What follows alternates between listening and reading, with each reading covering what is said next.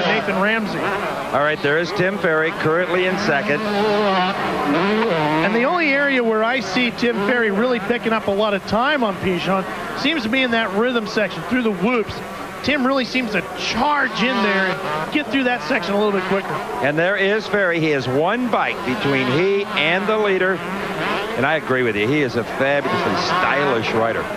Really interesting to watch, and I'm sure for a lot of motocross kids at home, boy, pay attention to him. That's how it's done right there.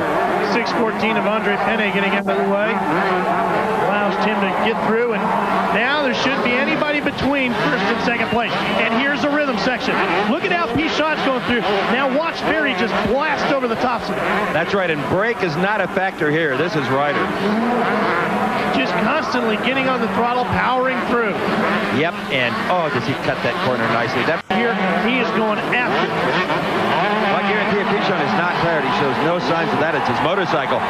There is Tim Ferry, Floridian, in the lead in Florida. And watch him go through that. Look at that rhythm section. He just pounds right through it. A Pulp MX Network production.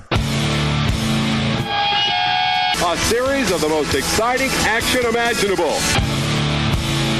Checker flag falls for Ryan Filippino. Dutchy gets by for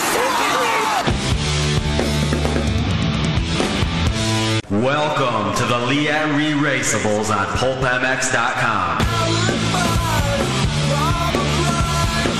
Matthes and Weege revisit the instant classics from yesteryear, spotlighting those historic moto moments that simply never grow old.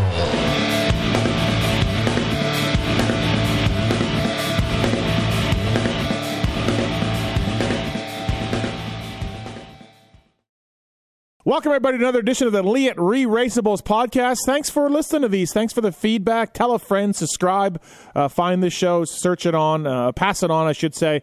And, yeah, man, people really, really dig these things. So thank you for doing it. It's the off season coming up, so we're going to start jamming these out a little more quicker than we've been doing. But thank you for listening. Appreciate it. Very special one today as well. Thanks to Liat, man. Different people ride for different reasons, yet there's a common denominator that binds everyone who puts their body on the line for the sheer enjoyment of it. And that is what Liat offers as a brand. They make protective wear, helmets, goggles, riding gear, knee braces, boots, neck braces that cover riders from head to toe for both moto and mountain bike. Liat.com, they really stand for, is a promise of things to come. They are in the business of making sure that you have the confidence and the equipment to push yourself faster, harder, and further than you ever thought you could do. Go to Liat.com for more information, head to toe. Kiefer developed this new boot they came out with last year, so check that out. And like I said, head to toe, they have you covered. Of course, the MCR Honda team use Liat gear as well. And the best part of the whole thing is if you want to get some Liat protection stuff, and I'm serious, their mountain bike stuff's great, they'll have you covered. And send me an email using the contact form on pulpmx.com. And I will give you a code to save at Liat.com. Thanks to those guys for supporting this show in such a big way. Also, thanks to the folks at Max's, Guts, Pro Taper, and Scott, all on board with us as well. We'll tell you more about them later. But let's welcome in the co-host for the Liat Re-Raceables. The man knows his race in front to back. Jason Wygant, what's up, Weege? Yeah. What's happening? Well, look, we could say this is the Daytona 1995 episode, but can you really say the real reason this is the episode that we're doing? I've been trying to shoehorn Tim Ferry into one of these for a year now. Mm-hmm. And we got it. We made it happen. Red Dog's Daytona win, his second career 125 Supercross win, but a really important race for him because he grew up going to Daytona, right? And so, yeah, we got Tim Ferry on the show, and that's really it. That's why we're doing this. To get Tim Ferry in a Liat Re-Raceables. That's why this episode is happening. It's not an iconic race in any sort of sense of the way. It's Daytona, which is always special, but yeah, just Ferry's win. Yeah, just that's it. That's why we're getting him. Although I will say, you asked, what race would he prefer to talk about, and either I had not watched this when it happened, or I had not watched it in so long I forgot. It is one hell of a ride. I got to give him credit for that. Like it is. There is. About halfway through this main, I'm like, am I watching the wrong year? Because I don't see how he's going to win. He's in like sixth, and he's like half a track behind. I'm like, how does he win this? Yeah, it's incredible. And he slows down at some point, and you think he's out of it because he's got some banners in his bike. The leader, Mikel Pichon, he collects banners in his bike. You watch the 250s. Yogi gets banners in his bike. Albie has banners in his bike. Daytona, everybody. Catch the fever. Yeah. So a lot of banners caught on wheels in Daytona 95. So yeah, the banners were a problem, but the TV announcers, and we'll talk more about them later, said, hey, it's better to have a motocross track lined in banners than concrete barriers. So I'll give them that. Yeah. That is true. Yeah, the announcers, Weege. Go ahead. Oh, it's great. So it's funny. You actually put out a picture. You were doing research. You had the screenshot of Timmy on the line. Yeah. And our old buddy, producer Pete, who we worked with for years, Pete Richards from Fox Sports, he hit me back on that Instagram story and said, oh, my God, the old TNN graphics. And I'm like, TNN? That's so weird. Yeah, so what I would imagine is all the races, for the most part, were on ESPN back in 1995. Mm-hmm. But TNN must have had some, like, Bike Week or Daytona exclusive. So the typical announcers of the day, which would have been Art Ekman and David Bailey, as most people know, do not announce this race. Instead, it's Steve Evans, who just did a ton of different car racing and all kinds of racing through the years. And lo and behold, who is again on the scene, continuing to pop up throughout history, the ageless, like he's a wax museum at this point, Steve, because when we see him in these old shows, he looks exactly the same today. Yeah. None other than Ralph Shaheen patrolling the pits. And I guess he's color commentator. They kind of just trade back and forth. Yeah, they both sort of offer their their analysis, I should say. They both kind of offer it. Yes. But I think Ralph is probably the bigger expert. Steve Evans was a buddy of Ralph's forever. And he passed away, I think, at a race or while they were doing a race overnight or something. Yeah. Yep. Steve Evans was forever Ralph's buddy for car racing and road racing and everything else. Yeah, American Sports Cavalcade, TNN.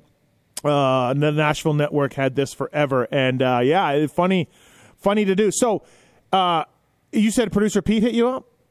So I'm guessing it's the same. Yeah, he's like, hey, those are TNN graphics, which I had not realized. And you watch the race, and you're like, oh yeah, this is not ESPN. It's the one race that year it was not on ESPN. But I'm thinking, like our series today, behind the scenes were all the same people, probably. You think? No, you know what? Yeah. I actually, just because of the uniqueness of Daytona, I'm not sure about that. There are years, believe it or not, when it was even airing on the same network that it was totally different people behind the scenes. Yeah. Daytona seems to have a lot of, it's just completely different than every other race. Oh, yeah.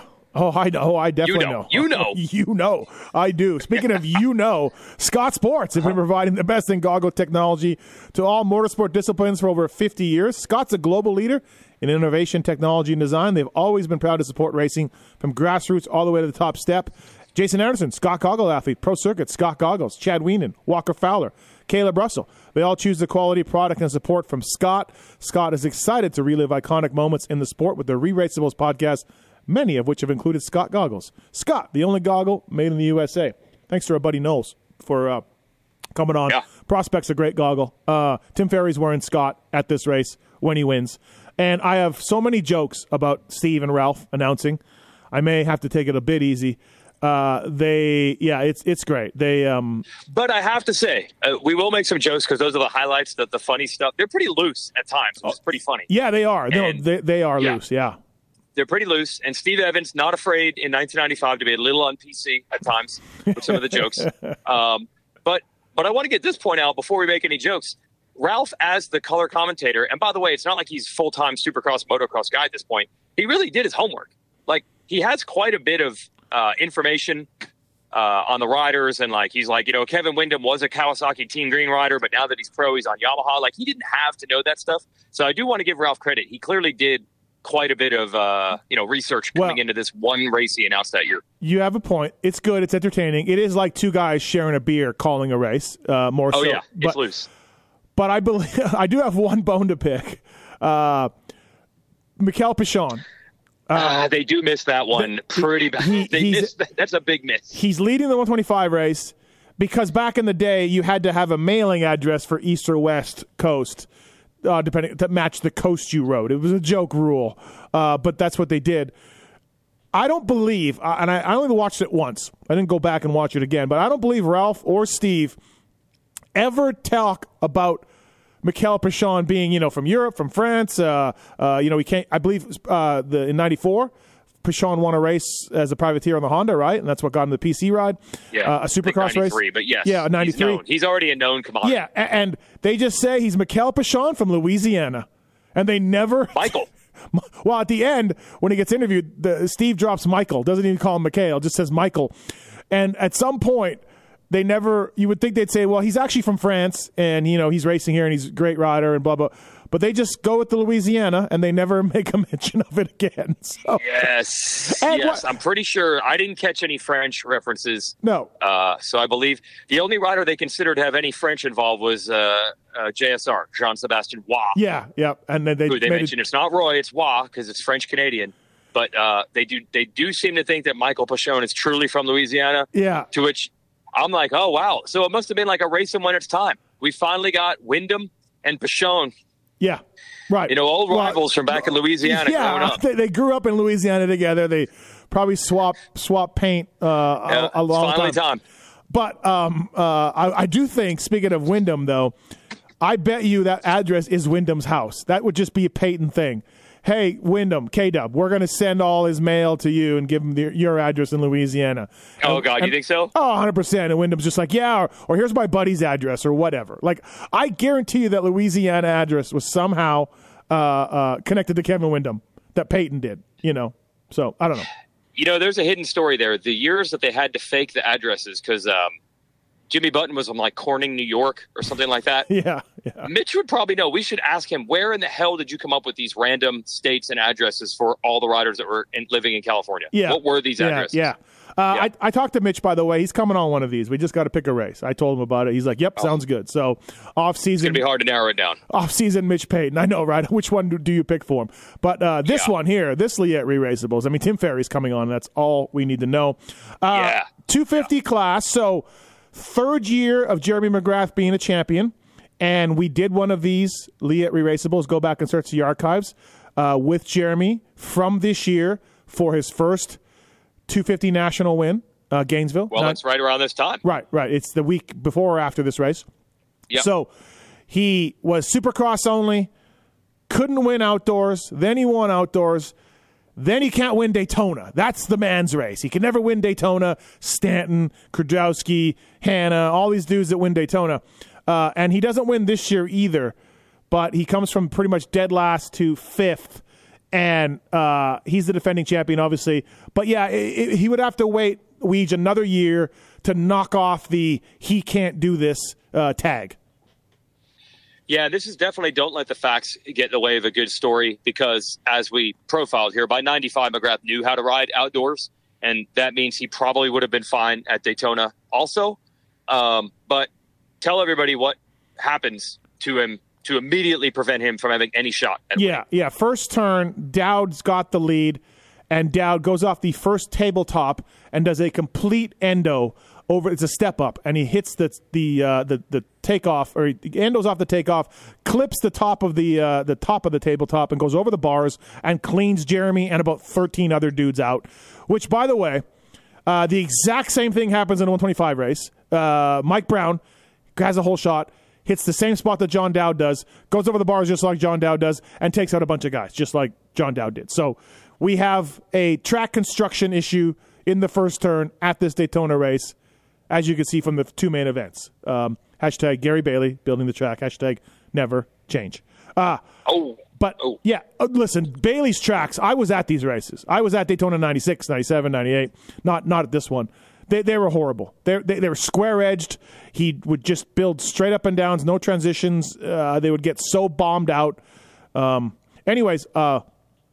Dowd takes out Jeremy, and he's dead last. But, yes, he probably would have won. Well, history is written by the winners, and we just did two of these Liette Re-Raceables with Mike Kudrowski. We're Mike Kudrowski fans. Mike Kudrowski's a bad dude, and he wins the race. But to me, it was like an incomplete of, by the next year when it's like, well, we know Jeremy's really going to struggle. Daytona's tougher. I'm like, well, I don't know. I just felt at the time we don't know that. Because in 95, when he got good outdoors, he went down to the first turn. So do we really know that he isn't good at Daytona? Right. But I just felt like leaving 95, I was like, yep. He can't win it again. And I'm like, I don't know if crashing in the first turn, we can definitively say that he can't win Daytona. And, crashing because John Dowd in front of him endos. Nothing he did. He was wrong exactly. Spot, He was an time. incomplete grade. Yeah, I don't want to take anything away from Kedrowski. He was a bad dude. Maybe he wins anyway. But it was incomplete, the grade for McGrath. But you're right. The story was still, you can't win Daytona. Oh, yeah. And so Kedrowski wins for the third year in a row, 250 class. Basically, Mike Craig leads early. Mike Craig and Rhino take each other out. Rhino jumps into him, and I couldn't hold back the jokes between Mike Craig and Rhino laying on the ground together. But Kedrowski wins. LaRocco's charging up from a bad start. Imagine that. Imagine that. Henry leads the first 10 laps or so, and then Kedrowski just wears him down. Yogi leads for a little bit. And you know what's interesting about Yogi leading? So this is number 24 Yogi, right? Suzuki. And I'm just like watching Yogi, and I'm like, wait, 24. Like, I don't remember a Lusk 24 year. And I'm like, well, he must be 125 still, and he's jumping to the 250 side. But, oh, no. This was Yogi's first year as a full-time 250 guy, fourth team Suzuki, number 24. And then I'm like, hold on, I don't remember this. And I went back into the vault. And, yeah, he didn't do that well in Supercross, missed some Supercross races with an injury. He only did 2 nationals this year, obviously got hurt. So I was sort of right where I'm like, I don't remember Yogi doing anything in this year. Next year he was 34, 96, 34. I remember a lot of 34 Yogi. But 24 Yogi, full-time 250 guy, Weege, I had to go back and do some research. Yeah, this rookie year was pretty much a disaster. And I think I've revealed on this show that in these days I was just a fan. So I was a big Suzuki homer because my first quad was a Suzuki. Mm-hmm. And I was just desperate for Suzuki to actually do something. I had been told before I was born, Suzuki was actually good. But if you grow up in the 80s, mid-80s, not a good time as a Suzuki fan. So I was, every time one of these 125 champs moved up, I'm like, this is going to be the guy. We are finally going to do it. So I was watching Yogi very carefully in 95, and it was just a whole lot of crashing. And that's why I feel about midway through 90, it was going to be another, dude, how many of these guys at Suzuki cycle through where it didn't work out? Yeah. Right before this was Swink. You go on, Titchener, Denny Stevenson, Budman, Ramsey, just Timmy, just endless number of. They won 125 titles, and the 250 thing was a disaster. So I think Yogi was headed that way, and then midway through 96, he started getting good, and I was like, oh my God, he's done. Oh, he's basically taken the Earth, stopped the rotation, and spun it the other way. Yep, that's how good Yogi ended up being. So 95, not good. In fact, I was surprised to see him doing this well, even in this one race. Yeah, he was pretty good. He was. Yogi is all timer. And we've had him on this show as well. By the way, but I feel like in 95, if 96 had been the same, he would have been just like the rest of these Suzuki guys, just done. Yeah, probably. Privateer, out of a ride, everybody gives up on him. So credit to Yogi for a year later, basically straightening it all out when most guys did not. This, by the way, I said Jeremy got 5th. He got 7th. I thought he worked his way to 5th. Yeah. Got 7th. 30-man main event, Daytona, middle of the day. So LaRocco gets 2nd, and he has a couple of horrible weeks. He comes into the turn. He's closing on Kedrowski. He's actually getting close. He comes into a turn, almost high sides, stops. He's off balance. He has to stop. It's a left turn. And then he gathers himself up, goes down the straightaway, makes the right, and stalls. Within 10 seconds, LaRocco loses 10 seconds. And then, he goes on to get 2nd. But here's an interesting question that'll never be solved, and you can have any kind of opinion you want, but it was something I was thinking about on the Leatt Re-Raceables Daytona 95. Who should have won a big bike Supercross title? LaRocco or Windham? Who should have won? LaRocco had Jeremy. LaRocco had everybody, but mostly Jeremy. A little bit of Ricky. And Windham had Ricky, Stu, Chad. And they have tons of wins. Number 2 got me thinking because LaRocco was number 2, right? And Windham would have been number 2 many times. Which one should have won a big bike Supercross title? Wow, I've never faced that question. That's a really good one. I'm going to say this: 95, one of the all-time underrated seasons, because Jeremy ends up winning the title by a bazillion points, like usual. Mm-hmm. But at midseason here, he has this Daytona. He loses a ton of points there because he gets 7th. And LaRocco wins another one somewhere. And they go into Charlotte a few weeks after this. I'm not joking. LaRocco is only like 10 points behind at like the 12th or 13th round. And LaRocco gets into the lead in the race. And McGrath is like 4th. And it's like, bro, we're going to be down to like a 3-point lead. And LaRocco cases a triple and snaps his arm. But my point is, like, no one remembers that now that, like, dude, we're down to round 12 and LaRocco's making a run and closing the points like week in and week out. Yeah, so. But it's totally forgotten now. After 10 of 15 rounds, he wins Pontiac. Okay. Jeremy's Pontiac. 5th. Yep. And after 10 of 15 rounds, he is 16 points back. And let me see if they race the next week. Maybe they race the next Charlotte week. next? You never know because Cycle News, tends to put other things on the cover. Well, I'll just keep talking here. I'll discuss the LaRocco Wyndham while you look up these results. Oh wait, I no, feel like here it is. So yeah, I'm sorry. Yeah. So that's the closest one he gets because the next week, Jeremy wins in Charlotte. McGrath wins and LaRocco goes out with that one.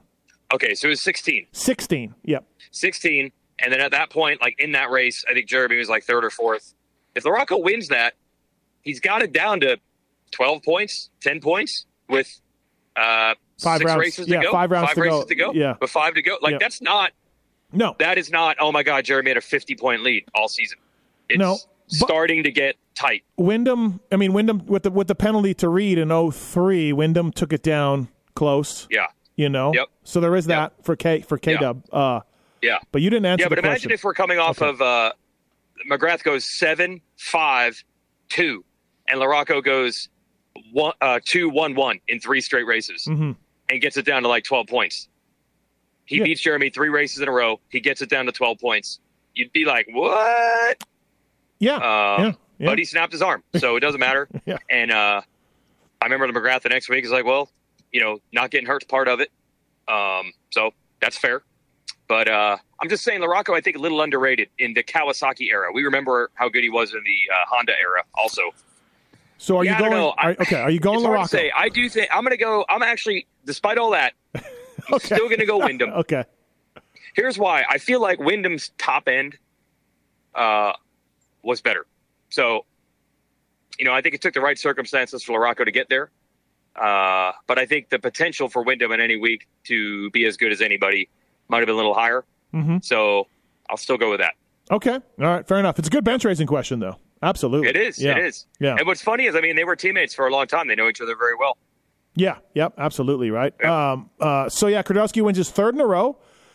Mike Krudowski, again, one of the most underrated riders we've had in the sport. But I believe outside of Daytona, Krudowski only won 2 regular quote-unquote supercrosses. I believe he's got 5 wins in his career indoors, and 3 of them are Daytonas. How random is that? So, that's crazy. All right, let's talk 125s before we bring Red Dog on here. Red Dog's 2nd career win, Floridian, winning Daytona. That's got to be pretty cool. Hopefully, Weege, will he remember much from this race? Where are we at with? We always make jokes about Red Dog and his lack of knowledge about his own racing career. My only faith that I have in Timmy here is that he actually suggested this race. So he must remember something. We know this is the very same year. 2 months later, he wins High Point, and he used the trophy as a doorstop. So for some reason, at least Daytona must have a little extra that he at least remembered to say, I would like to do this race for this show. Now, we know that you shit on Timmy a lot when he raced. Like, he was test rider for Stu and everything else. But on the other hand, Jersey's own Jason Wygant, Tim Ferry rode for RRP, Cowie, Yamaha, Honda. This is his first year Suzuki, factory Suzuki. He went 4 for 4 for the 4 Japanese brands in 4 years. But you must have had a small piece of your heart for Tim Ferry, RRP. Oh, no, big time. Oh, okay. The Suzuki thing I was telling you about. Any one of these 125 prospects were going to be the next guy to finally show Honda that Suzuki was superior. All 12 of them that didn't pan out that never for Suzuki. Worked, right. That never worked out for Suzuki, and then ended up going to other brands and doing better, like Timmy. He would show up. It was always so random. You see a pickup with Florida plates and whatever bike he was riding that year in the back, and Timmy would come to the Kawasaki Race of Champions and usually do really well. I never understood that connection at all. Mm-hmm. I didn't know anything about RRP or who or why. Yeah. But I was a big Timmy fan. Okay. All right. Good to know. Yeah, I was. Mike Rossini was at as we record this. Ironman had just happened. Mike Rossini was there. So. I know, that was crazy. I don't. And Ty Wallace, who was in this race, you said they were hanging out. Yep. Absolutely. Yep. So good to see that. So 125 race. That's the one we're really going to focus on. It's got Wyndham, K-Dub rookie year on the Yamaha. It has because he made the debut the year before racing the Nationals, but full rookie year, K-Dub, first one. It has Robbie Renard in it as well, number 22. Mike Brown's in it for Honda of Troy. Jamie Daub in it for Honda of Troy. You know who's an underrated star of this race that I was kind of like, oh, look at that. You know who I'm going to say, Weege? He was a factor in the heat. He was a Davey Jezik? Yes, Davey Jezik. Bro. Like, yes. I knew he was good, but this race was really good for Davey Jezik. Jezik had like 2 runs in him. I think there was a year where he was podium guy, maybe 93, and then he was back in 95, like on it. I did not live in the Morgantown area at this point, but by the time I did get there, like 6 years later, Davey was like a full-on legend of the area. Yep. Yeah. Yep. Red Dog doesn't get a good start. You don't even see him, like you mentioned. He has to pass Barry. RIP, I believe Davey Jezik's mom, Mary, just passed this week. So some of the people on Facebook that I know from that PA area, that's a big deal. The Jeziks are like first-class motocross family of the District 5 area. So, privateer, I believe he got 2 podiums, I think, in Supercross, like legit straight up. And he passed away, right? Yeah, he did not that long ago, a couple of years ago. So, that's why maybe his mom passing this week is an even bigger deal because they're considered like, top families of District 5 motocross. Yeah. The 90s unkind to some of our former stars. So, very good day for Davey Jezik. Fourth in the main event. He's a privateer, right? He's at this point, right? 95? He's just a... He's not like a full Suzuki. I don't know who they were supporting through like dealerships or something. Yeah, but he's not Team Suzuki at all. No. Good job for Davey Jezik. Our guy Red Dog. He has to pass Barry Karsten. Perhaps you heard of Barry? Bayville's own. Barry's still rolling pretty good here, Steve. Yeah, there's a nice top 5 in him. I think he ends up 6th in the end, but he's right there. Right in it, right with the leaders, right at the front. They focus on Treadwell and Karsten going at it a few times, and I'm just blown away because then, like Loretta's 2020, they are going at it again, just like 95 Daytona and probably just like 89 Daytona. Like, Treadwell, Karsten. I just love this kind of stuff. Exactly. Right. I cannot get away from this guy. Right. 27 years. If you show up at the track, we'll be about the same in battle. Timmy has to pass Karsten. He has to pass Robbie Renard, who looks a little winded by the end when he's shown. He has to pass Jezik. He has to pass Kevin Windham and Pichon. Now, Pichon gets some banners caught in his rear wheel, like I mentioned. Banners everywhere. Timmy gets banners in his rear wheel. At one point, Red Dog, we'll ask him about it, but he slows down and singles a couple of things and mentions that maybe he thought his bike was going to stop, from these banners. Banners, everybody. But also, Weege, warmed my heart. Jean Sebastian Waugh leads for a little bit. JSR. Yeah. Well, I was here for the Karsten versus JSR battle because you just need to be on JSR's side. We'll take Canada versus New Jersey, right? And I believe we came out on top. You did, JSR national number 78 this year goes back to 11th. Doug DeHaan, another Canadian, 15th in the main event. It's DeHaan, but they keep calling him DeHaan. The announcers too. Yep. I believe Jezik was Yezik. True. Yeah, Yeezy. Like Yeezy or something, like a rapper. Nathan Ramsey, Suzuki Privateer is in the mix as well. In there, Tony LaRusso 10th. But like you said, a really good job for Red Dog. Like, look, was he helped by the banners in Pichon's rear wheel? Yes, but he came from way back and passed some pretty good dudes to take this win. It's a pretty darn stacked field. When you look at all those names you mentioned, it's no joke, this 95, 125 East field.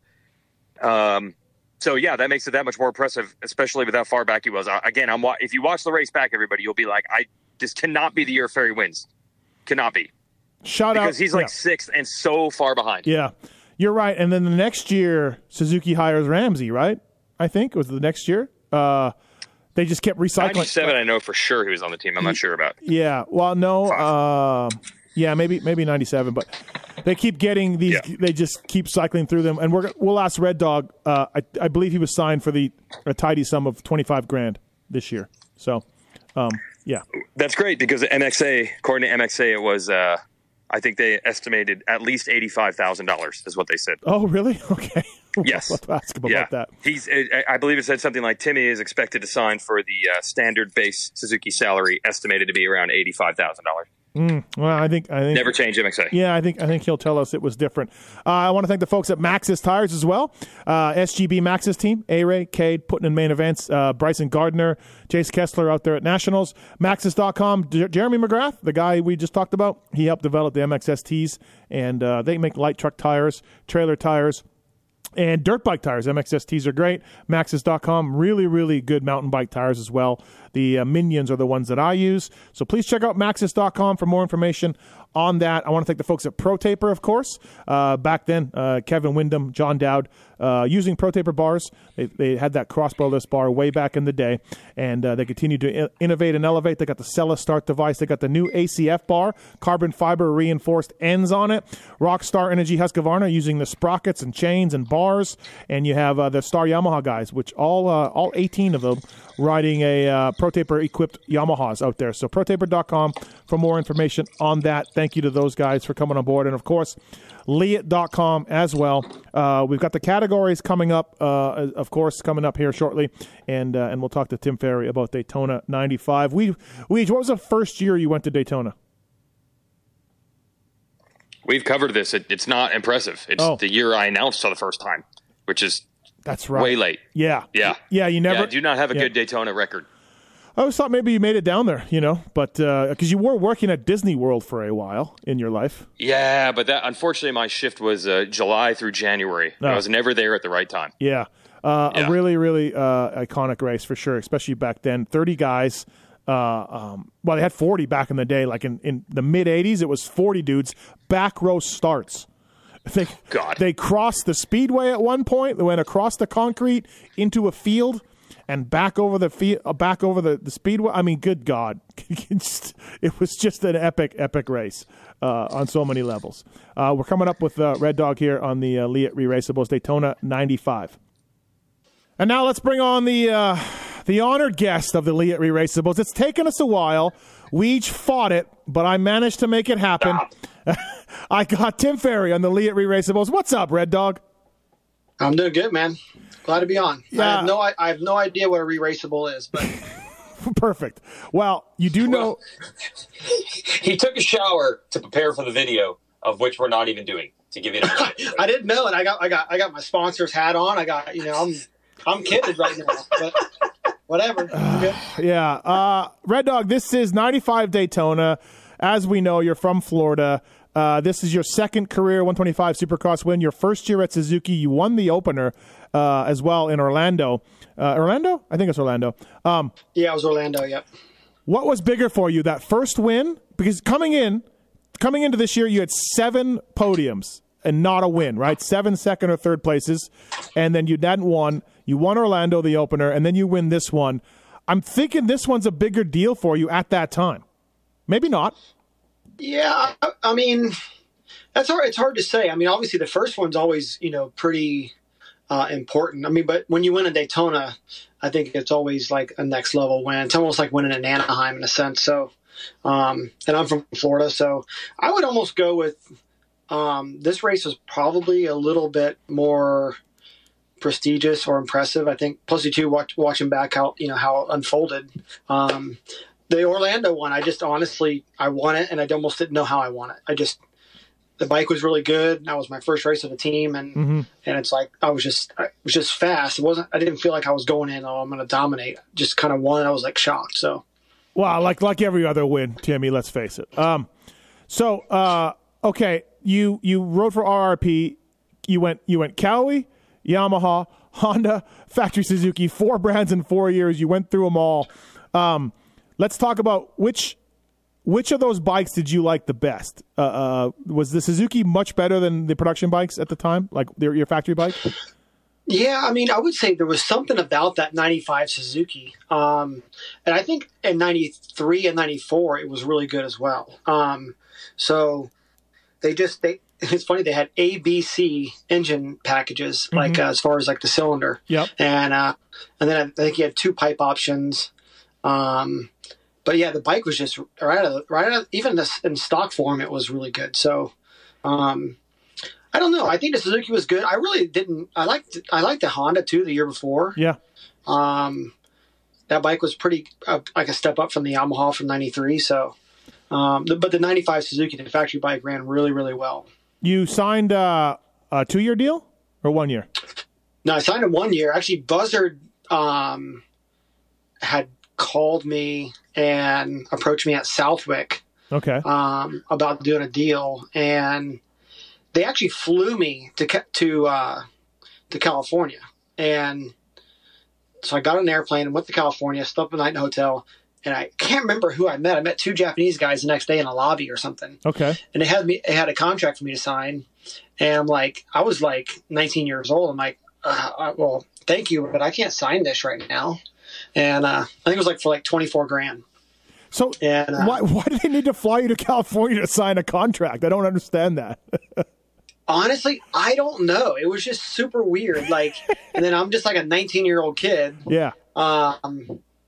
Heck, I would just turn 19, and I was like in front of 2 Japanese guys, and I'm just been a privateer, so I was a little bit in shock a little bit. I kind of almost after it was all said and done, I was like, man, I probably should have signed that contract. They probably could have revoked it.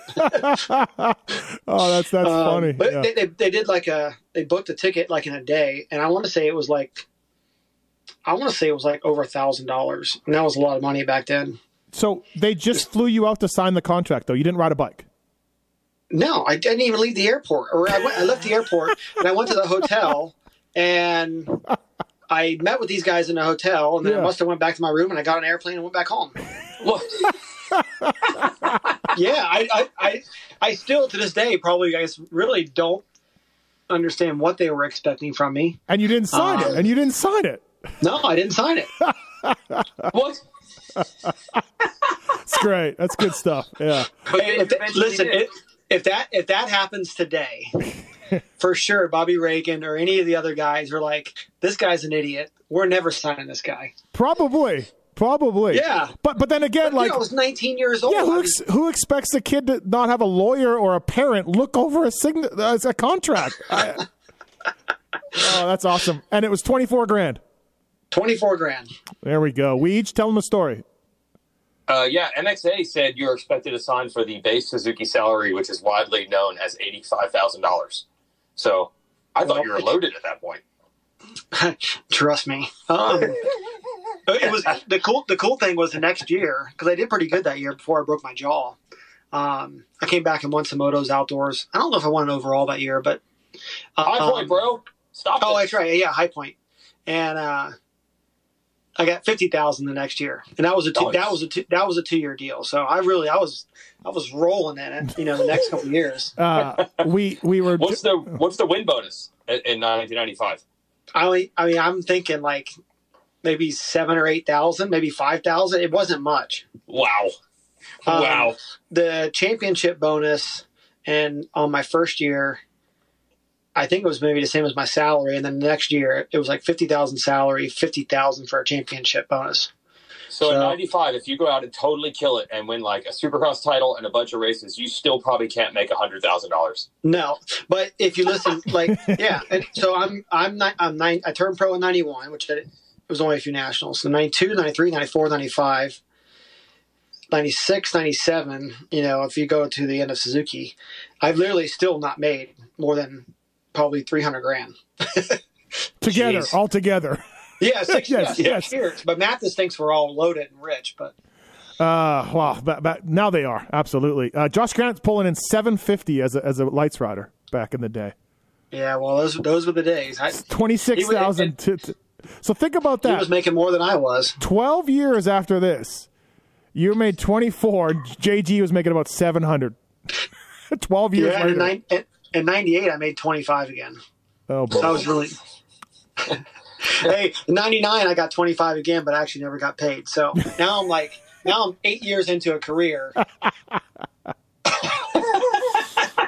Most riders don't even make it 8 years, and I'm still not over the $400,000 mark in 8 years. I'm still blown away, Weege, that the Japanese flew him there. Gave him a contract. He flew back east without signing a contract. That's great. Yeah, and I was. I just can't remember who I actually met, but one of the guys ended up being there for a while. Probably Hide. I want to say it's Toshi. Oh, Tosh. Yeah. Okay. Tosh was there.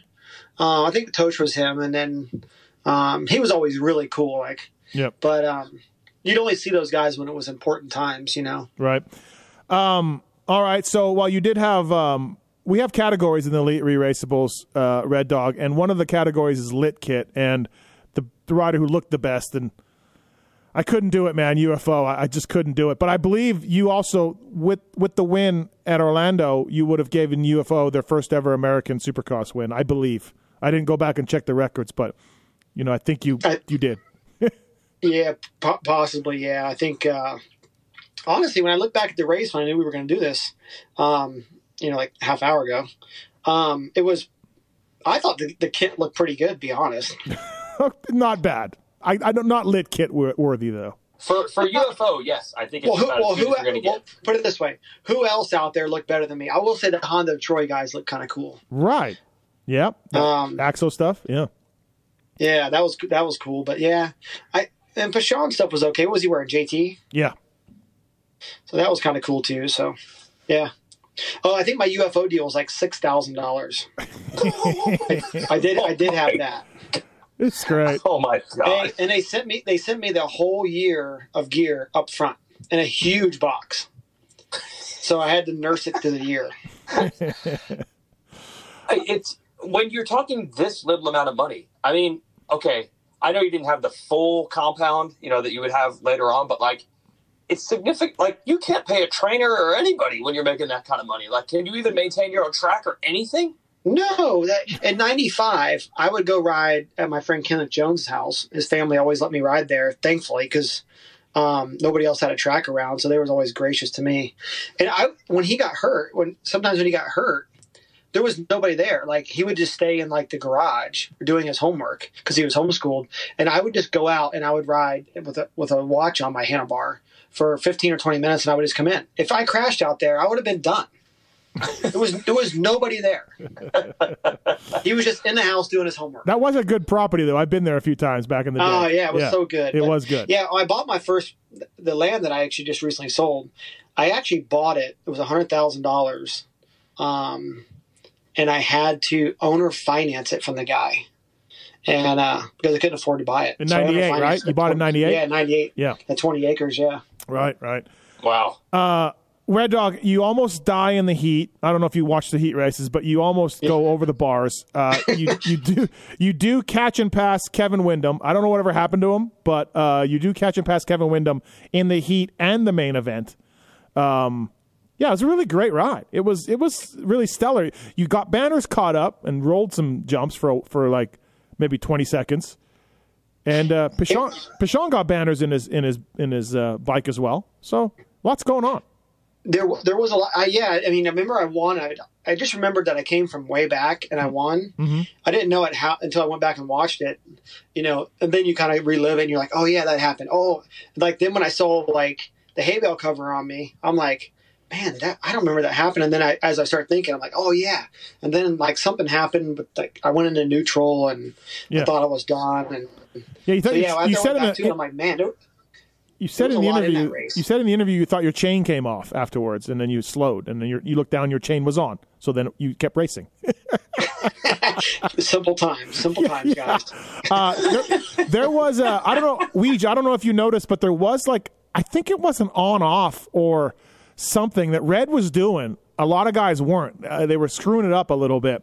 It was kind of it was like a left or a right hand dog leg, and the jump was kind of like clear dirt, like white dirt, and Red Dog was doing that. You were doing that most of the main, and it looked fast. I don't know if you remember this I think what was happening is everybody was taking like the inside line, and then I would just go wide, square up, and come across the rut. So I had like a fresh track. So it took me a while to get there, to get to that line. I remember after I got past Bashan, I turned right in that video, and I kind of looked over to make sure he wasn't going to T-bone me or how close he was. And then I just took the time to jump on. Yeah. That track was, when I go back, I always just did really good there. It was always kind of hot because it was during the day. It was 15 laps, so the moto was kind of long. Back then it was a minute and a half a lap. So, and they went by laps. So they were tough races sometimes. How about those transitions, Gary Bailey's? Oh my! Well, the other thing I noticed when I watched the video is a lot of times it looked like I just kind of slowed down and got the obstacles, where the other guys kind of like tried to race it all. Yeah. And almost was a little slower and more patient. And then I think probably saved me a lot of energy too in the long run. With you winning the opener and then winning Daytona, I'm guessing DeCoster was talking to you around this time. Like he was really into it. Probably not a lot. Well, it was just so different then. I mean, we all had our own box fans, and he was. I mean, obviously he was pretty excited that I was winning and stuff, but he was focused on the 250 guys, and that was a pretty big team, and very unorganized compared to today's standards. Yeah. I want to say I think in training. So when Suzuki sent me the bikes, they sent them in a crate to my house, and we uncrated them, and I rode them stock. And I actually had Mike from RRP actually do the suspension and a bunch of stuff to it. And then I raced Englishtown with like Mike stuff. I think I didn't get like the bike, like the race bike or like the cylinder and that stuff until like maybe like December sometime. We went to Ezra's and tested all the parts because he had a supercross track, and then we just raced it like, I don't know, a few weeks later. So I rode, you started with a stock bike. It's unbelievable. I do remember, Steve, do you remember the weird thing at this time where DeCoster was like writing columns for like Dirt Bike magazine? Was he still in 95? I thought. Yes, like even while he gets the job as team manager, he's still doing it. Right. And it was so weird. I guess this is true. I remember in his column, he writes, "And good job by Tim Ferry for basically preparing himself to win the Orlando opener because we really weren't doing anything."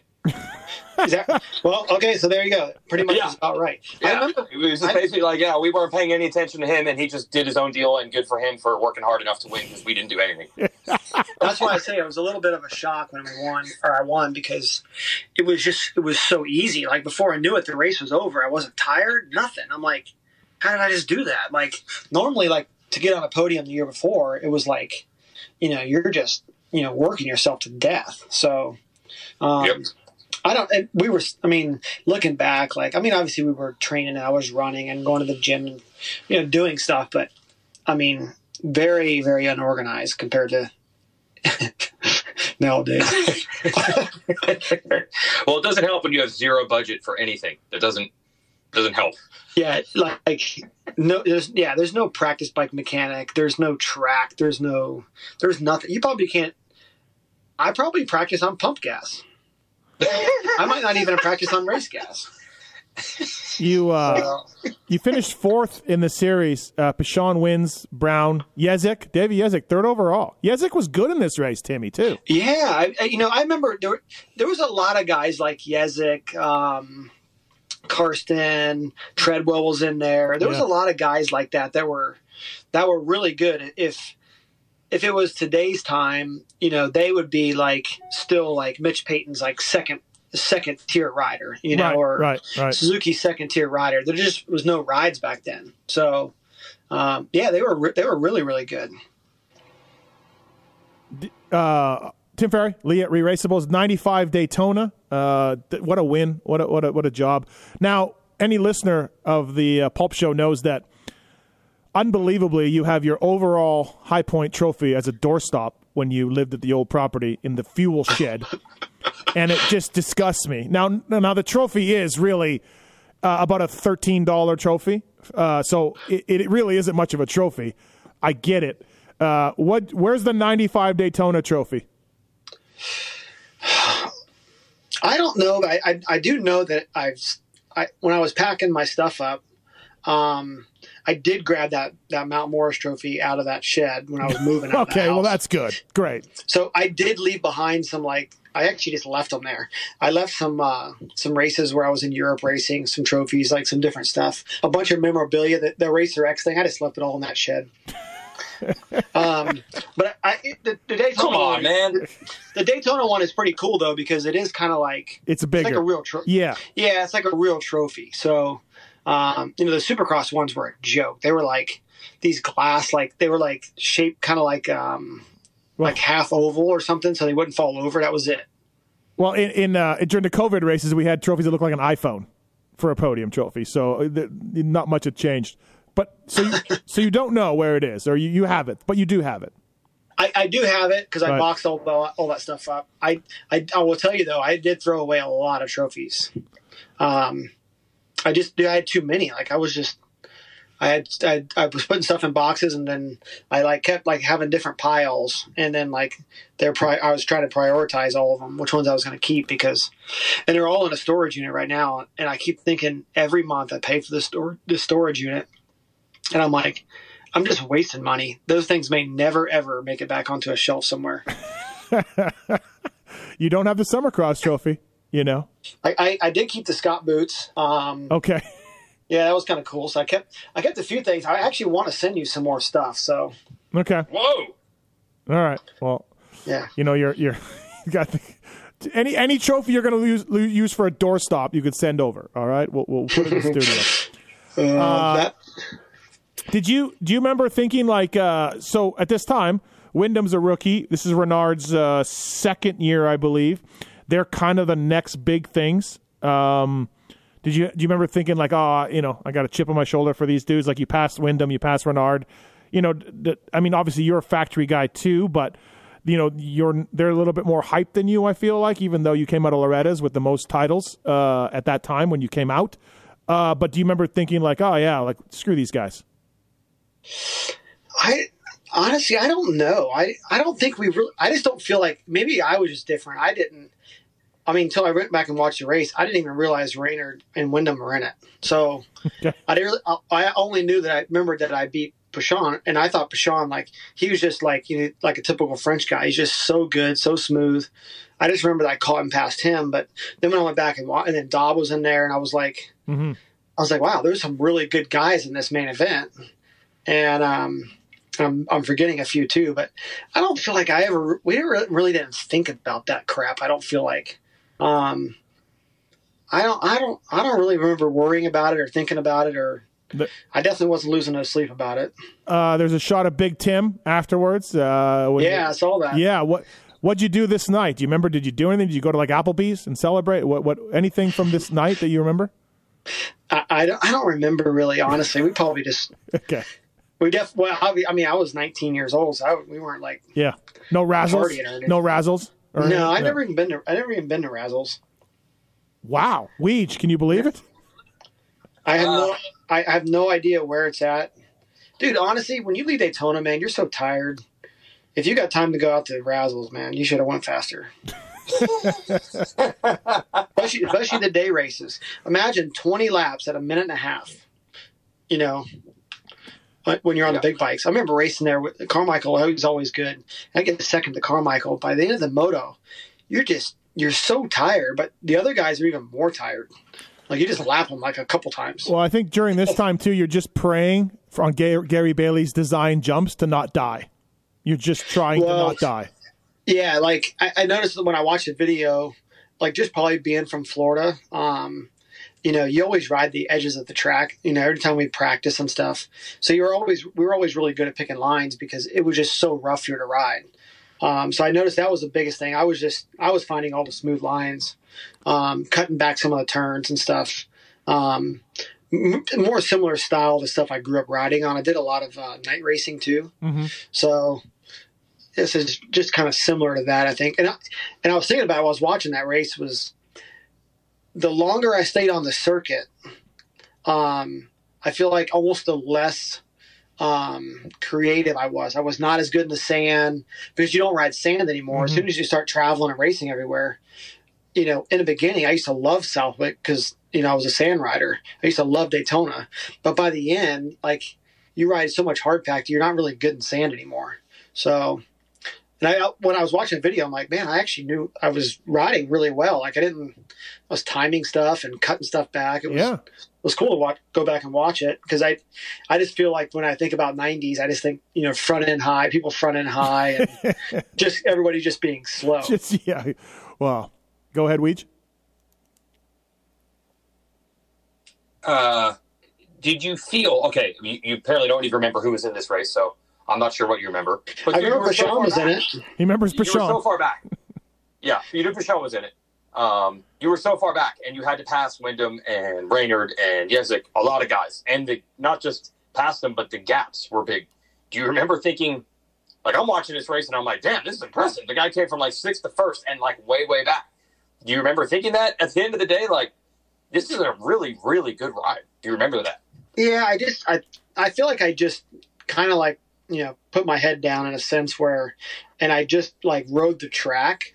And like those guys would make like some really big bobbles, and so I just kind of just hit my marks the whole time. I didn't feel like I really went fast. I just feel like they all kind of got a little tired or a little squirrely, and I just kind of rode the track like with a lot of thought. I feel like where they just like there was a couple of lines that I had that were just a lot better, and I was going inside in a couple turns. And they would go to the outside. Man, I was gaining like a second, hitting this one inside rut. So, but it wasn't like I was just kind of more I was almost like going through the motions and staying steady versus spiking my heart rate real high.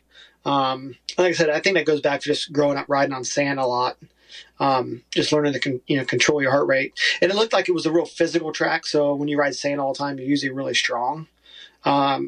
Versus somebody that rides on hardpack, which Wyndham always rode hardpacked really, really well, and so did Raynard. So we would go to Steel City, and those guys are really fast on those like real hard slippery tracks. So, do you remember thinking you'd have problems with the great JSR, who was leading? Yeah. Honestly, I forgot he was in that race too. I raced with him a ton. Legend. Yeah, he was really good. He was a really good rider. And you raced with Rollerball. One of my favorite riders to race with, honestly. You hear that? You hear that, Weege? What? Did you say that just for Steve's sake? No. I probably said it before, but when I would do winter series races, back up 3 or 4 years, which I think I made more. Actually, go back. Orlando, when I was a privateer, I would race on Saturday night, and then I'd race Bithlow on Sunday. So we would go to Bithlow and race. Yeah, I made more money on Sunday than I did at the Supercross. And then we would race 4 30-minute motos. So two on 125, 2 on 250. And then I would drive home. My dad would drive me home in our box van, and I would be legs cramped really bad because you're just exhausted. And I would go to school Monday morning. Oh, my God. And racing 35-year-old Rollerball. Yeah. Yeah. So Rollerball, like I can remember racing him at Dade City, and he was a pretty good sand rider. And I come up on him, past him, and he just slams me. And I'm like, whoa! So I got to gather my thoughts and come back up onto him. He slams me again, cuts me off, like So I learned a lot about I learned a lot about how to learn different riders, and when you're going to pass somebody. So then I learned that all right, I'm passing Rollerball. I'm going to take my time. And when I pass him, I'm gone because I'm not going to give him a shot at me. So he taught me a lot about being a real racer versus just being a fast kid, As if you ever passed the great Rollerball. As if. I freaking smoked him all the time. Whatever. I honestly think he probably did beat me some, but it wasn't very much. I mean, I was 16, 17, and he was like in his mid 30s. Yeah, no, he was near the end, but we should do a Lee at Re-Raceables from if we can ever find the footage. Timmy got it. I think Weege, you might have heard this story, but Yokohama flew him to race the Japanese Supercross like in 89. Red 90. 91? I think it was in 91. 91, Yokohama. Oh, it was a Loretta's tie-in, right? Yeah. Wasn't there a Loretta's sponsorship thing? Yeah. Well, the first year in 1990, when I won it, we bought the Yokohama tires at the race because if you won on Yokohamas, you got a free trip. You got a free trip to Japan, and I won 2 schoolboy classes there.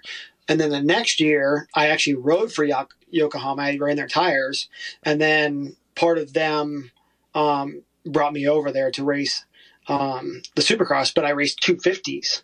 And I was like, dude, I was like 16 years old, and I'm racing with Jeff Ford, Rick Johnson, like all these guys. And I'm like, and 16 on Yokohamas in Japan racing RJ. I don't think I ever raced a Supercross before that. I think my first year in Supercross was 92. So if I'm getting my timeline right, but I remember like just race. Rick Johnson didn't know who I was, and he thought I was a Japanese rider. And so on the start, he told me this even back he goes, "I just remember that time you came to Japan, and I thought you were a Japanese guy." He told me that back like when I was still racing. We were eating dinner. Tim Ferry son. Tim Ferry son. And he just thought because I jumped the triples before any of the pro guys did. Like I was the first guy to jump the triples. I'm like, it was like this massive 80-foot triple, and I'm like, well, I just thought everybody was going to jump it, so I just went for it, like second lap. And then I actually ended up in the main event, came out second in the main event, OJ'd the same triple, and flew off the berm into the cameraman. That's how my Japanese experience. Yeah, the Re-Raceables episode would be real short. Very short. Yeah. The kamikaze pilots, as they would say, these Japanese guys, throw it over their head. Yep. Tim Ferry from Japan. Yeah. Ferry-san. Yeah, next time you see RJ in a race, say, hey, did you really think Tim Ferry was a Japanese guy when you were in Japan? And he'll start laughing. Oh, it's great. Good times. So also you showed up for the Lorettas and just ran Yokohama tires for the first time. Bought them. Yeah, bought them. Yeah, we bought them. Actually, that bike that I won the Lorettas on, that CR125, actually got stolen at one point. And the greatest story ever that your dad had to tell, where he had to beat up the gang members to get it back. Yeah, so my dad and me went down there. Well, a friend of ours called and said, hey, we've seen seen Timmy's bike, down this rough area. And they're like, yeah, it got stolen last night. So me and my dad went down and drove around all day. You could see the guys riding bikes, but we couldn't catch them. And then later on that night, I think it was my dad, Brian Abel and Willie Manning possibly went down there and they freaking got the bike. I think my dad clotheslined the guy off the bike and Brian Abel jumped on it, and then all the other guys on the bike started chasing him, and then the cops started chasing him. And so I ended up winning the Lorettas on that bike. It was the only bike I had. West Palm stories. I finally got your dad to do an interview, I think 2 years ago at Loretta's. He's told me that story over and over. I'm like, can we record this? I want people to know how different the sport is now. Dude, you got to remember, I was like, dude, it came like we walked outside in the morning early, and the garage, the door is open on this like little shed that my dad worked on out of in the backyard, and like your heart just drops because it's the only motorcycle that you got. I actually took the year before I was sponsored by Honda, and Honda, like when the economy must have crashed, they stopped all their support. So I took like 3 CR80s and we bought 1 CR125, and that was the bike I rode the whole year. And this is top schoolboy class. Which I won both titles. Yeah, schoolboy. That's the class that Hayden Deegan was in this year. Like, no. It's one that Cochran won this year.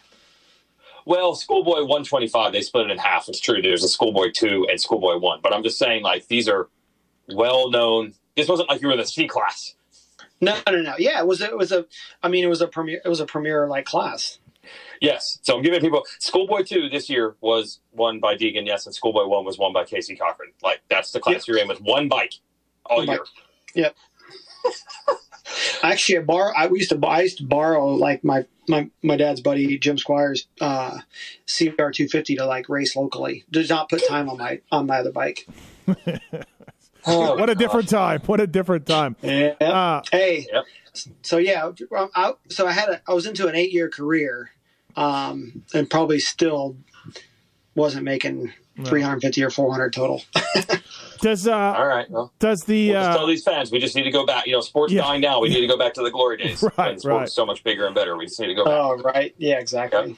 Yep. Which Daytona is this the most memorable Daytona for you? I mean, when I worked for you, 03, we got third, almost got lapped though by Ricky, but still you're on the box at Daytona. You were second, I think, another time. Never won it. Definitely, you were really good there, like you said. But is this the one Daytona that stands out, or is there another one for you? I don't know. I would say I would go back. I think maybe in '93 might have been my first podium there. Maybe so. Okay. Yeah, I don't know. I mean, the other ones racing against Carmichael, getting a second or a third, whatever I got, those were like way harder. Like as far as like to do, like that just is such a tougher class.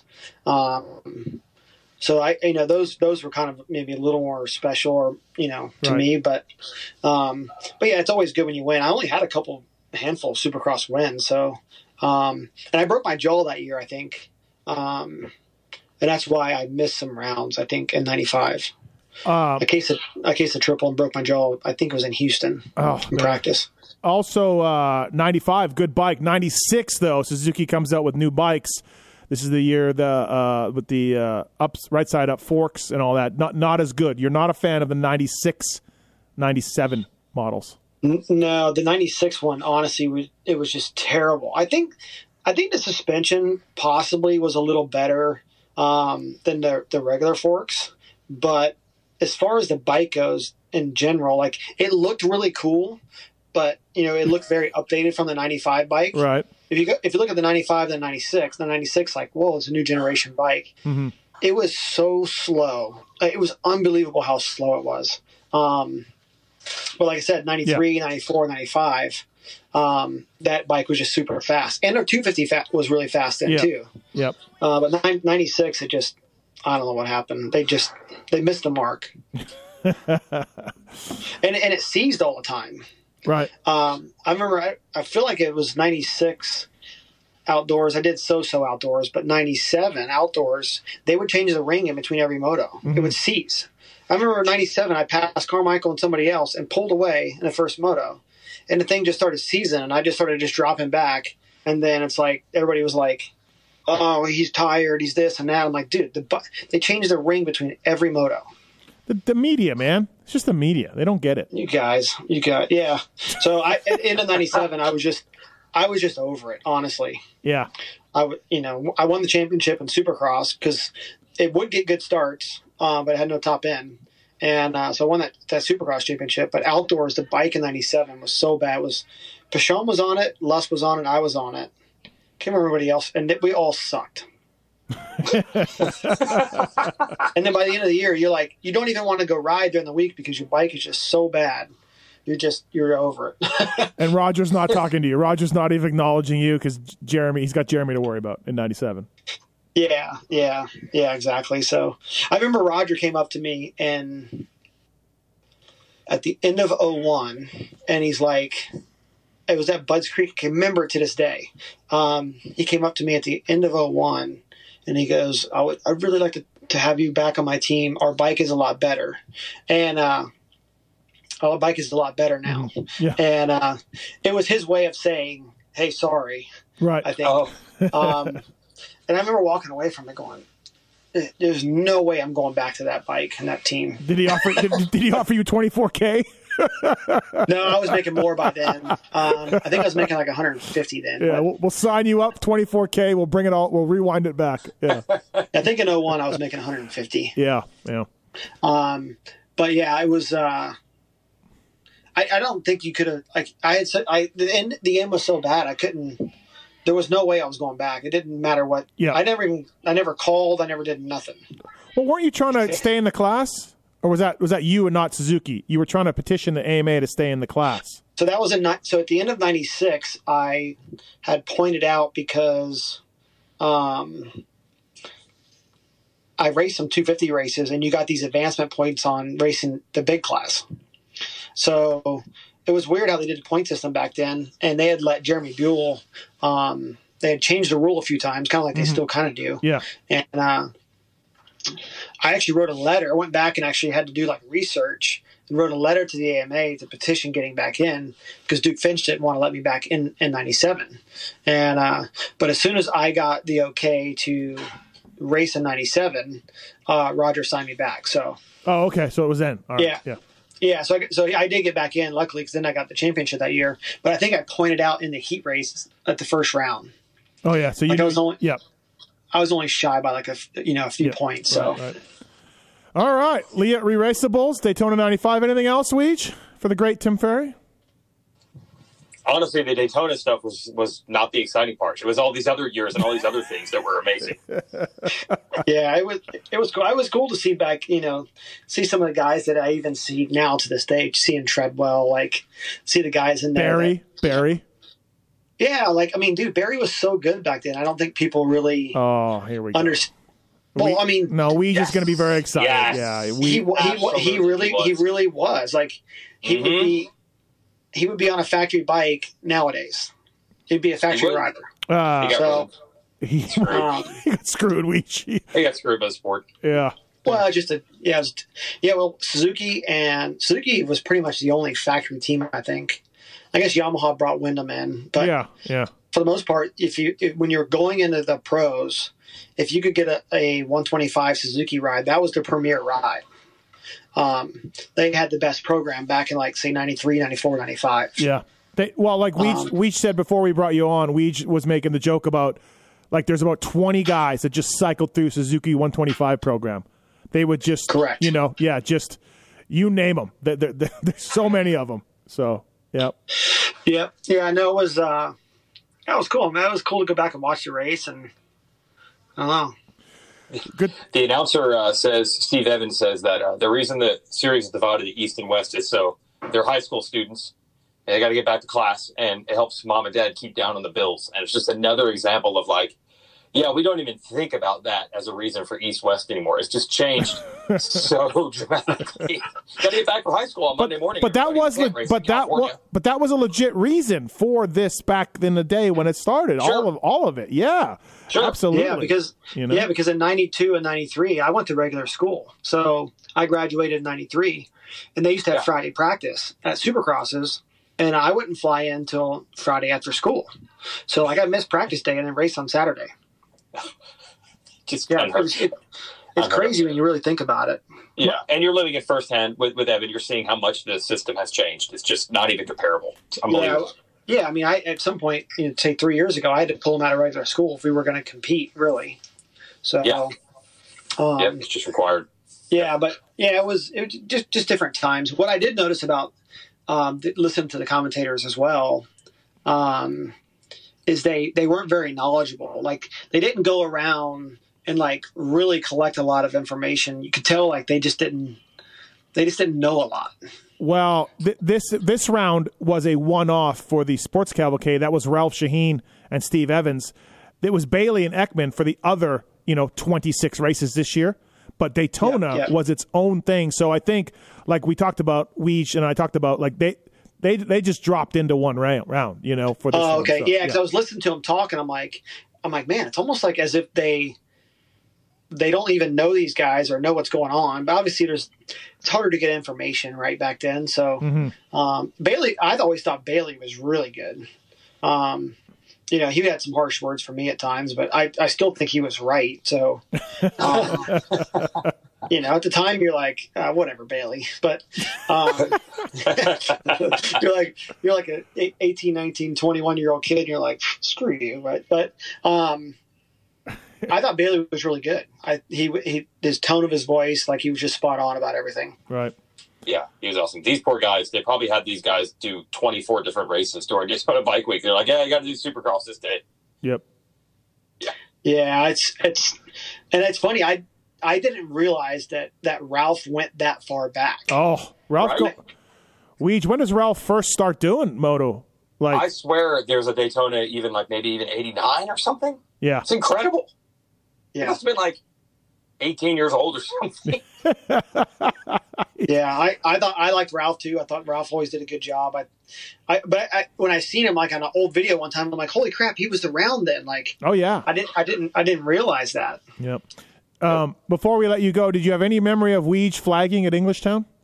Oh God, I don't. But I remember when I got those Suzuki's in '95, or I used it in '94.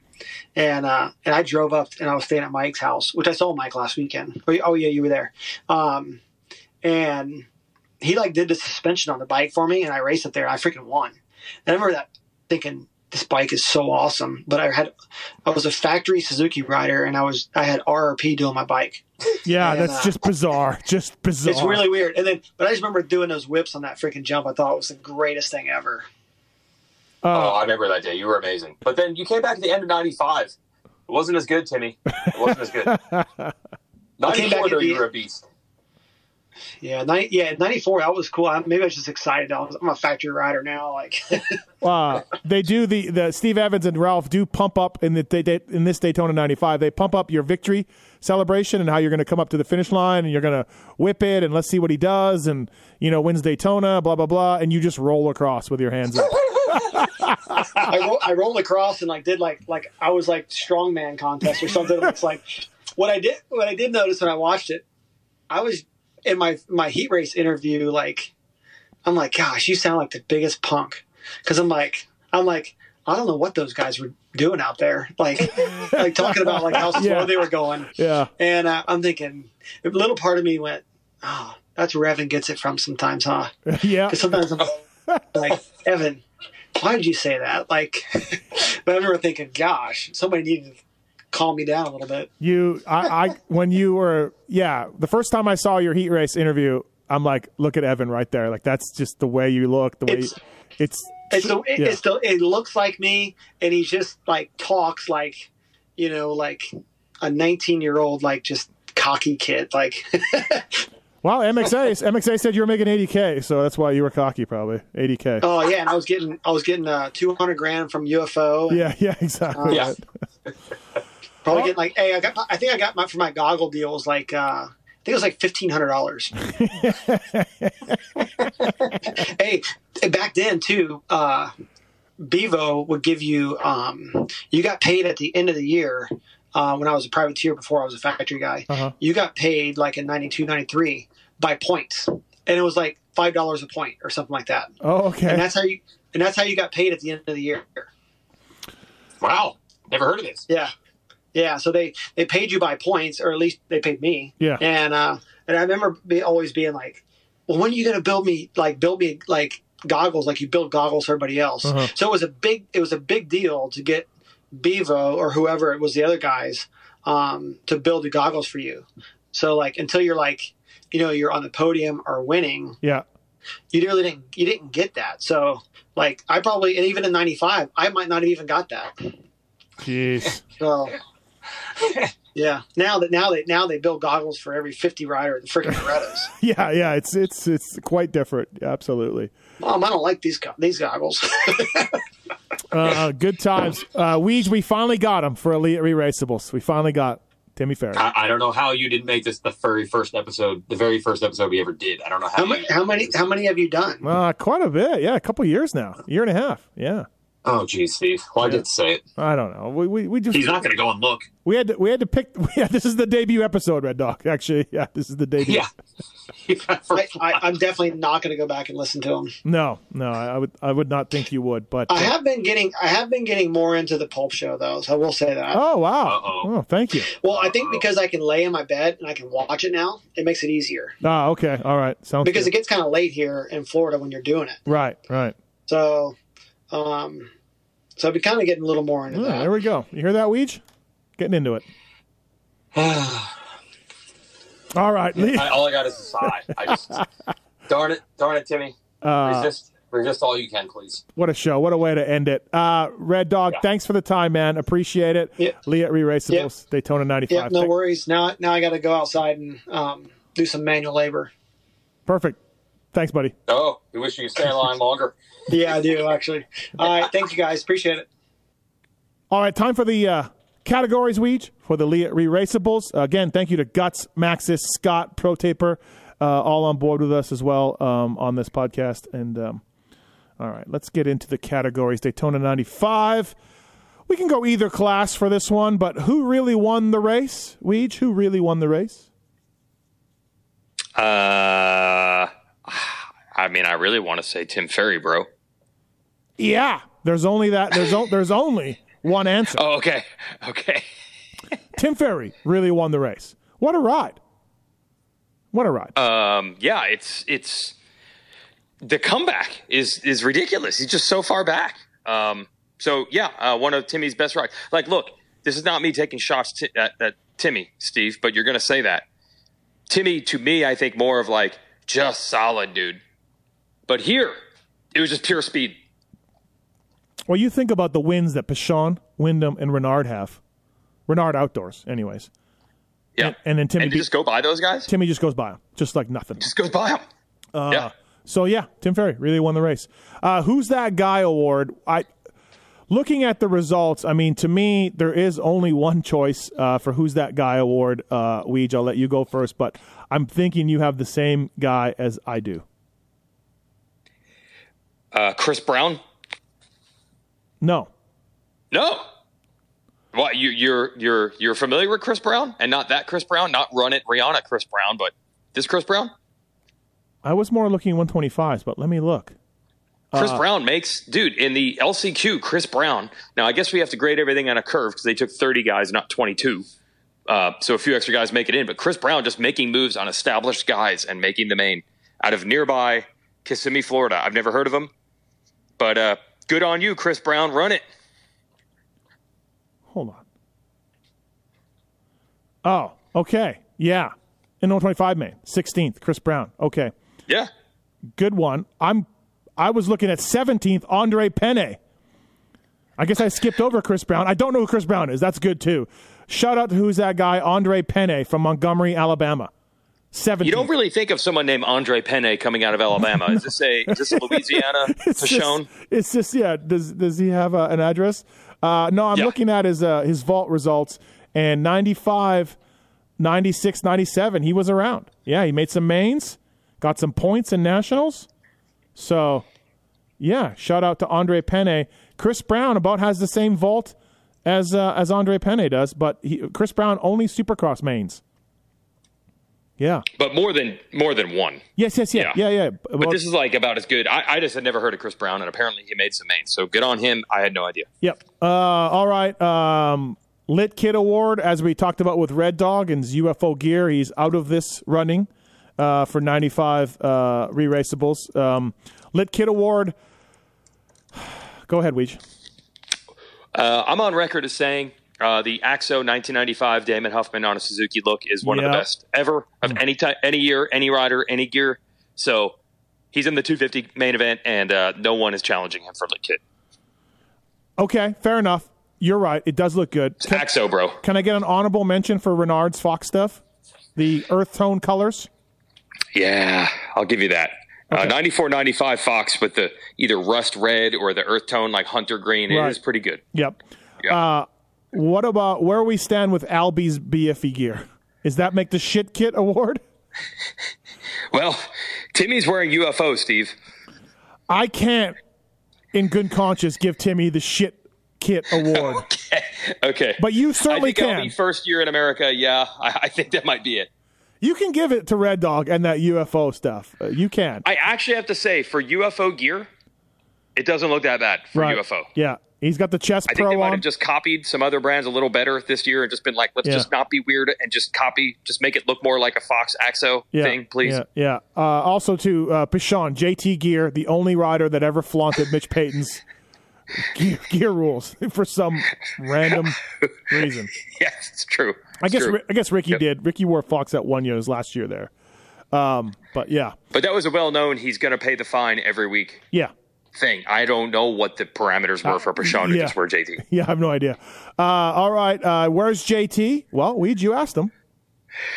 Yes, he said in 95 he would have been racing 125B somewhere. And then I said, would you have been at Daytona? And he said, yep, probably working with the AMA. Yeah, so, there we go. Running sheets. Hashtag never change. Yeah, running sheets, Cindy, lap scoring, all of that right there.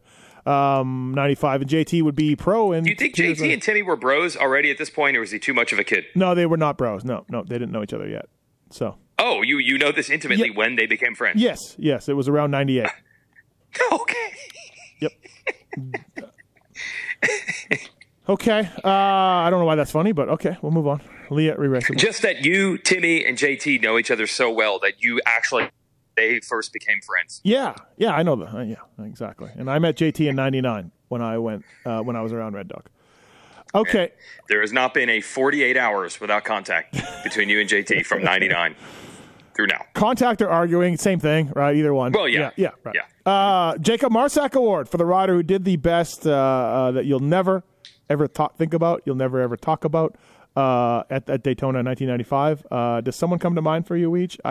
There isn't a whole lot here, but what about you? Yeah, the only ones I come up with in the 250s, there are guys that had better 250 results than I ever thought. I think, does Craig Decker get 8th, I think? Decker gets 8th, and he's a 125 guy at this point. Yeah. Yes. I don't think I ever knew Craig Decker had 8th in a 250 Supercross. I mean, you always got to be careful. Daytona is a little different, and sometimes you do get results that are a little off the mark of other races, but I'm not shocked completely because Yezek's ride was also really good, but I know he had podiums. Decker, I don't think I knew that he ever got top 10 in 250. So good on you, Craig Decker. Yeah, I would go Yezek, even though I do know that he's gotten on the box just from knowledge of that, but he was in the mix in this race. So shout out to Davey Yezek for being in the mix with these factory guys. I mean, Ferry, Pichon, Wyndham, Renard, right? And he's in there. Like, look at the careers that those four guys had in professional Supercross and motocross. That's right. Right. That's right. And he's right there. So shout out to Davey Yezek for that. I guess he'd be my Jacob Marsack Award winner, although I know he's done better. David Pingree raced 250 Class 2. He made the main event for this one. And Brian Deegan as well. Brian Deegan was... Well, it was hilarious. The back half of the 250 results of this 250 main event are just hilarious. The group back there. You got Mike Jones, you've got Ping, you got Deegan, you've got Rhino. Yeah, that's a good point. The characters that were in this main event. That's a good point. The people who would go on to be so well known. Yeah, throw in Jones. I forgot it. Yeah, throw in Mike Jones. Yeah, and Jones also. Jones, Deegan, Ping, and Rhino. 26, 28, 29, and 30. And then there's Josh Steele, who I remember the name. Yeah, that's about it. Yeah. But then these other guys ended up all being larger than life, really really well known. Yeah. Personalities. Well, there's 800 stories between Rhino, Ping, Deegan, and Jones. Maybe 8,000 actually. Stories. Yeah. Right. And then there's Josh Steele right in the middle of them. Yeah. Yeah, absolutely. That's a good one too. Ping's got a funny story about this race. I forget what he broke his finger, wasn't going to race. Peyton made fun of him, so he decided to race with one handguard. Something along those lines of this race. Yeah, it's a pretty good one. He's told it before. All right, another edition of the Liat Re-Raceables. That's the categories, and that's a wrap on the podcast as well. 95 Daytona with the great Tim Ferry. Again, thank you to Scott, Max's Guts, Pro Taper, all on board with us, as well as the folks at Liat, always on board with us as well. Use the contact form on pulpmx.com if you want a discount from Liat. Weege, thanks, bro. Good times. Yep, we'll do another.